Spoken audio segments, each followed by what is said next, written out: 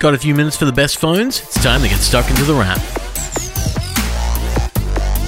It's the middle of the year, can you believe it's July? And this is The Wrap, Australia's fastest technology roundup. And I think it's pretty safe to say that no one quite expected a year like this. A year that hasn't gone according to plan. Any plan, really. 2020 has been strange, no doubt about it, and we all kind of know why. COVID-19, the coronavirus, something that has dented pretty much everything, from travel plans to jobs and economies, health, politics, you name it. COVID has had an effect, and 2020 has been poorer for it. That means the regular year of tech hasn't quite been the same, even if it started in much the same way as it normally does. First there was CES in Las Vegas, with a bunch of new devices being shown off, TVs and computers and security and whatnot, but with Mobile World Congress cancelled a month later, phones have largely been left in a strange position. Instead, mobile companies have been announcing and releasing phones a little more gradually than we've seen in some time, and that has meant 2020 has been a little difficult for phones. We're in July, the halfway point of the year, and while we're normally flooded with mobiles by this time, right now feels a little more bare than has been in the past. There are certainly phones on the way, but if you had to buy a new phone now, if you had to buy a phone today, what would you get? We've assembled some of Australia's best tech journo minds for that very question to find out what's worth spending your money on and whether new technology like foldables is where you should plonk your cash if you had to. 2020 has been a weird year for phones. In the premium space, foldables have kind of flopped, sad but true.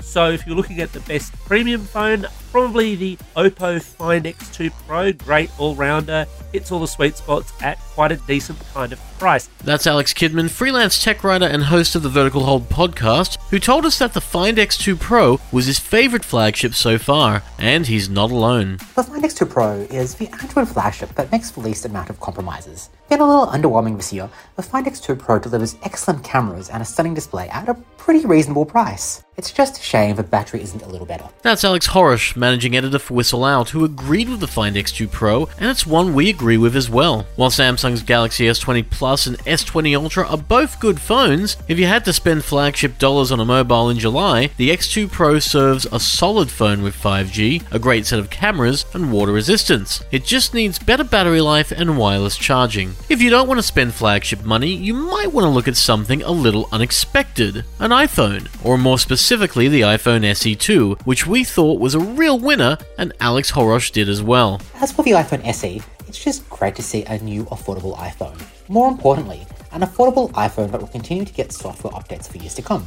It's easily the best value phone you can buy right now. It's an opinion shared by Alex Kidman, who agreed, but added another option for anyone looking to spend closer to the $700 mark. The iPhone SE2 is a real standout, insanely powerful for its price, although the battery life really does suffer as a result. I'd also highly advocate for the Realme X3 Super Zoom. Great camera on that for the money, nice design, overall nice performance. So that covers the high end and the mid-range, but what if you want to spend a little less? Well, it turns out you have options as well. It's in the budget space that I think the real excitement sits, because you can get some amazing phones for about $200 to $300.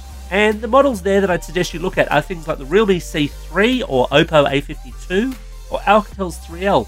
They're all really terribly affordable phones that just absolutely hit all the basic things that you need out of a phone and hit them pretty well. They make a real challenge to both the mid-range and premium phone market. The point of all of this is that even though the phone world can feel a little slow at the moment, there are still phones out there that can fill the gap. Of course, you don't need to buy anything at all. You might have a phone that works wonders already and might just be biding your time, which is totally fine. A lot is coming, and some of it in the very near future. Samsung's Galaxy Note range looks set to launch in the first week of August, while Google's follow-up to one of last year's best phones, the mid-range Pixel 3a, is due any minute now in the Pixel 4a. And that's before you mention Google's Pixel 5 due sometime this year, as well as Apple's new iPhones expected in the iPhone 12 range, and whatever else is coming from LG, Motorola, Nokia, Oppo, Realme, TCL, and more. Hell, we might even see HTC make an appearance. Simply put, there's no shortage of phones, but if you had to get something now, well, we'd probably look at the iPhone SE or the Find X2 Pro. And thanks to both Alexes for coming on the show, and you've been listening to a special half-year episode of The Wrap, Australia's fastest technology roundup. The Wrap will return next week for more technology in the space of 5, but until then, have a great week. Stay safe, stay sane, and take care.